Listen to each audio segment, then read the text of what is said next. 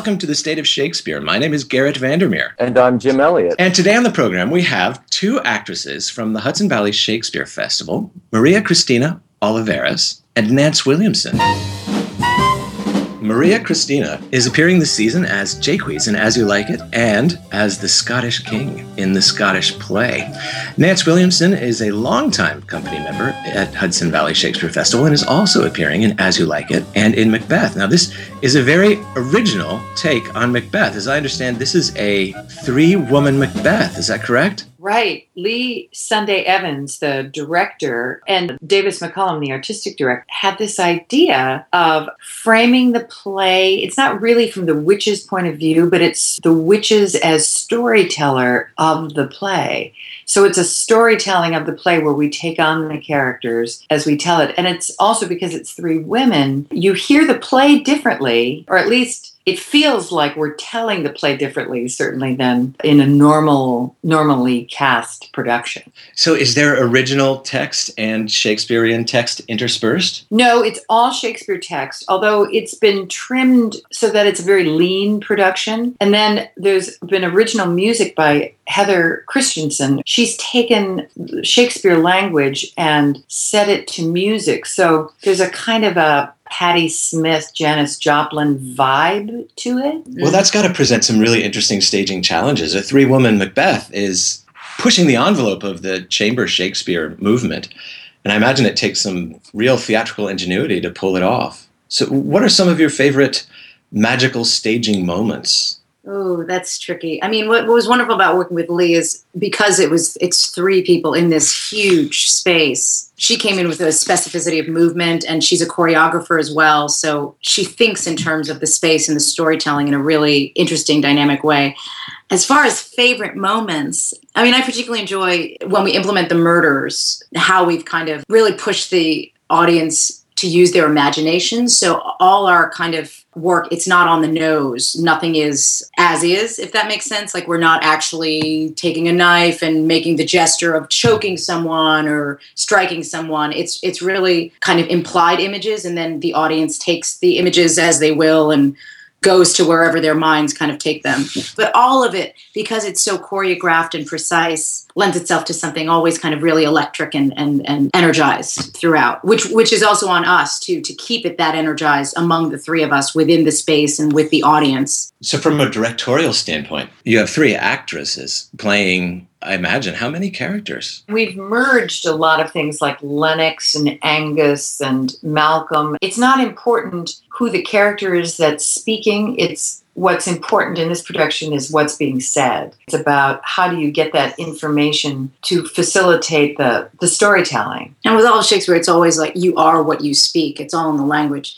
But in this one in particular, you are not only what you speak, but what I call you. Enter Lady Macbeth. Yeah. Like now you are that, or Noble Banquo. We kind of toss the ball to each other in that sense. And we discovered, and I think we're still exploring, how to really make it clear that this is a different character without making huge character distinctions as far as a physicality shift or a vocal shift. Like there's no limps or patches. People's eyes. How do you make the distinction other than just tagging it? There's a change in energy. There's a change in how the other two relate to you, how you hold yourself, but it's not fully fledged characterization. It has a subtle movement. And the interesting thing that Lee was so brilliant at is in the doubling. You know, I do step into other characters as well, even though I'm playing the Scottish King. You know, I play the Doctor, and that's an interesting doubling of Macbeth observing his wife in this state of madness and seeing her descent. I got to describe myself in battle and my kind of prowess as a warrior. So, and we don't know what the audience will bring in and read into those doublings, but the doublings are subtly there in a way that I think are really kind of provocative and thrilling in a way, especially when you see Lady Macduff and Lady Macbeth, you know, in the same track. And at some point or two, I play, you know, someone who kind of emerges from the shadows, and you're actually quite not sure. Is it the Scottish King? Is it the murderer? Is it, a friend? We're playing with a lot of, that's on our side as far as the mystery of who is, without it hopefully being confusing. But, I mean, let's be honest, sometimes Shakespeare is just a little confusing. Sometimes. Even when I see a traditional Shakespeare, I certainly take a look at the synopsis. It's been said of the Scottish play that actually performing it gets into your psyche and changes you somehow. Have you noticed that that's true? He is hard. I am not going to lie. And the conversations that we've had around him and with what's going on in the world. And, I have to always go back to the sense of he is a good man. He starts out with the best of intentions. We all do. And so hopefully we can all identify with that. And we also have these imaginations that if we actually follow through on a lot of the things that we imagine, we would find ourselves in a very, very dark hole. But most human beings, so most of us have the filter not to kind of go forward. And I think what's really important about him is once he starts on that path of blood, he doesn't want to continue on, but he's found himself there and must move on to get through. If that makes sense. And unfortunately, he ends up being a tyrant. It's a very tricky psychology to traverse. But I think important that the seeds of it, as I said, that we can all identify with those initial seeds of, I want this thing. Can I do this terrible deed in order to do it and get it? And then what happens when we find ourselves just over on the dark side? It always strikes me that he does want this thing, but when he gets to be the king, does he know what that means? And I think there's a lot of people who can say that in this day and age. They want something, but then they get it and they're like, oh, it's not what I anticipated. Oh, yeah. Well, and even any degree of success, I feel like people who attain a certain degree of, I thought I wanted this, or I thought this would make my life better, or it's never what people anticipate. The biggest of successes even. And with him in particular, too, actually, I don't know, yes, he wants to be king, but without his wife, without this prophecy, I don't actually think he would have moved forward on any level. Absolutely not. And he talks about the borrowed robes. He doesn't feel comfortable as the king. I think it's one of those things, I should want this, right? I mean, I'm at the height of I'm a warrior. I'm the golden child. Everybody's telling me I should want this. My wife is telling me I should want this. Society's telling me this is like the highest level I can achieve. But whether he wants it in his soul, I don't think. It's the spurs around him and all the kind of, like those witches. It's like when you read a horoscope, do you either make it happen or do you allow it to happen? He needs all those different spurs in order to do the deed. Maria-Christina, that's a great segue to a speech that Jim and I are really interested in. And if you'll allow us to put you on the spot. Please. Sure. You've hinted at the sentiment that Macbeth is getting at in Act 1, Scene 7, in the famous speech that begins, "If 'twere done." Yeah. Would you favor us with a reading of that? Absolutely. Speech? Sure. Great. This is Maria-Christina Oliveras performing Macbeth, or I should say, reading Macbeth from Act 1, Scene 7. If it were done when 'tis done, then 'twere well. It were done quickly. If the assassination could trammel up the consequence and catch with his surcease success, that but this blow might be the be-all and the end-all here. But here, upon this bank and shoal of time, we jump the life to come. But in these cases, we still have judgment here, that we but teach bloody instructions which being taught return to plague the inventor. This even-handed justice commends the ingredients of our poison chalice to our own lips. He's here in double trust. First as I am his kinsman and his subject, strong both against the deed, and as his host, who should against his murderer shut the door, not bear the knife myself. Besides, this Duncan hath borne his faculties so meek, hath been so clear in his great office, that his virtues will plead like angels trumpet-tongued against the deep damnation of his taking off. And pity, like a naked newborn babe, shall blow the horrid deed in every eye, that tears shall drown the wind. I have no spur to prick the sides of my intent, but only vaulting ambition, which o'erleaps itself and falls on the other. Thank you Thank so you. much. Then my lady, enter my spur. I'm not going to do it until she tells me, God bless her. Oh my God, I love that line, surcease success. It's so great. I love that wordplay. It's such a fascinating speech. Yeah, no, it's one of my favorites. It's definitely one of the, because it's all about the equivocation of it. It's definitely one of the trickier ones of his, especially because it happened so early on. I mean, the thing with this play, it's so episodic. And, in life, we have these like huge funerals and huge weddings, these like huge epic events that happen like, over time. This one, it's like, big murder, big funeral, coronation, another murder, gotta murder more. You know what I mean? It's just big epic event after epic event, and throwing full on into high stakes from the beginning. I mean, obviously always high stakes within the theater, right? But I mean, these are like epic situations of tragedy right from the beginning. But that's what's really interesting about doing this play too at Hudson Shakespeare Festival is nature, actually, and wrangling the daylight at the beginning of this play, and a play that starts so dark. And it's an interesting evolution because as the night goes on, it gets darker, and the second act is much more kind of focused and in when we re-enter the witch's realm and all that. Hudson Valley Shakespeare Festival is under a tent, and the first two previews, there was wind, gale force wind, and so it was haunting performing the play.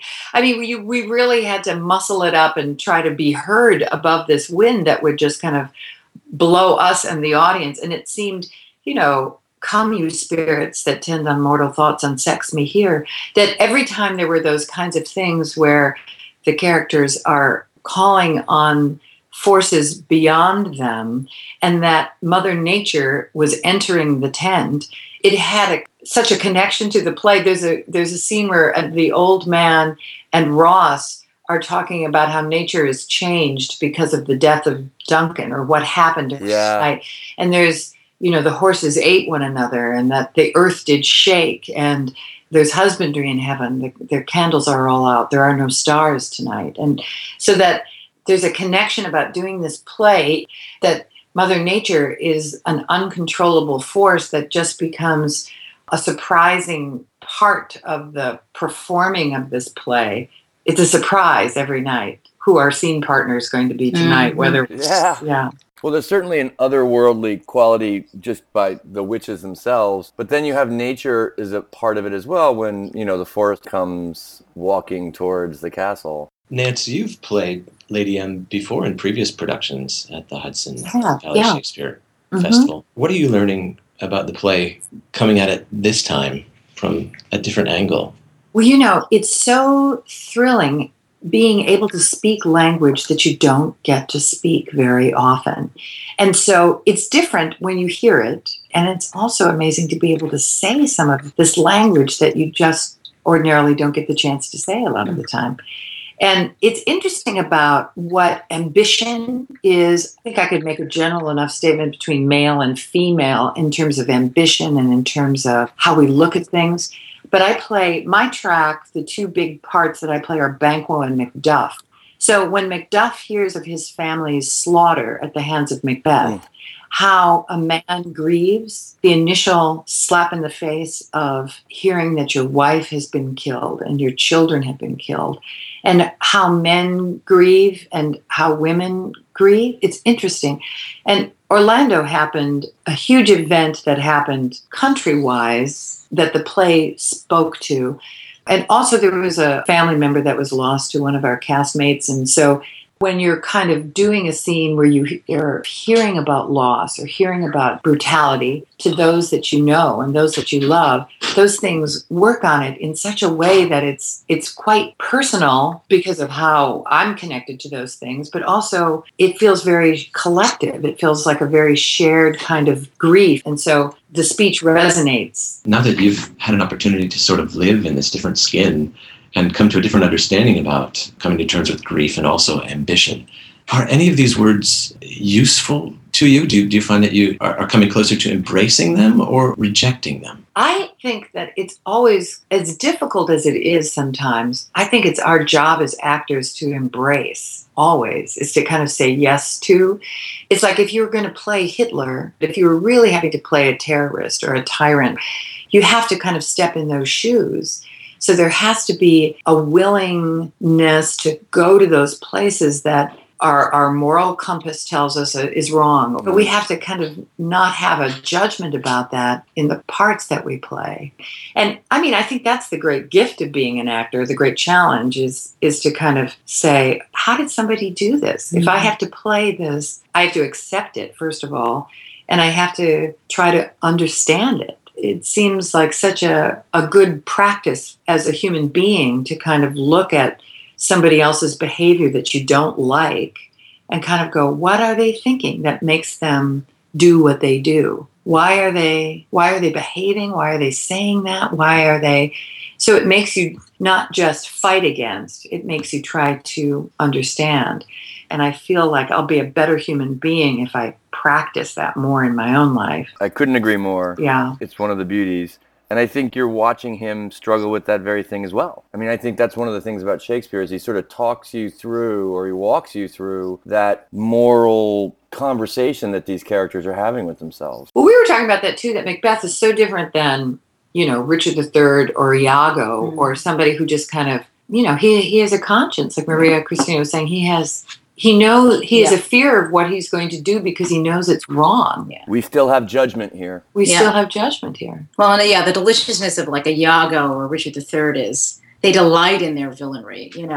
Macbeth is tortured by this throughout, even through killing Macduff. Oh, I mean, even through to tomorrow and tomorrow and tomorrow. Oh, yeah. Well, that's where it all comes down in a way. So many interesting questions. It's just an endless subject, this play, but whether Macbeth's moral anguish and then the decision to go through with it makes him more or less of a monster than, as you say, Iago or Richard II, who delight in their villainy from first to last. I mean, I empathize with him just being inside it, too. It's like, Jesus, I really have gone down this path. There is nothing more I can do.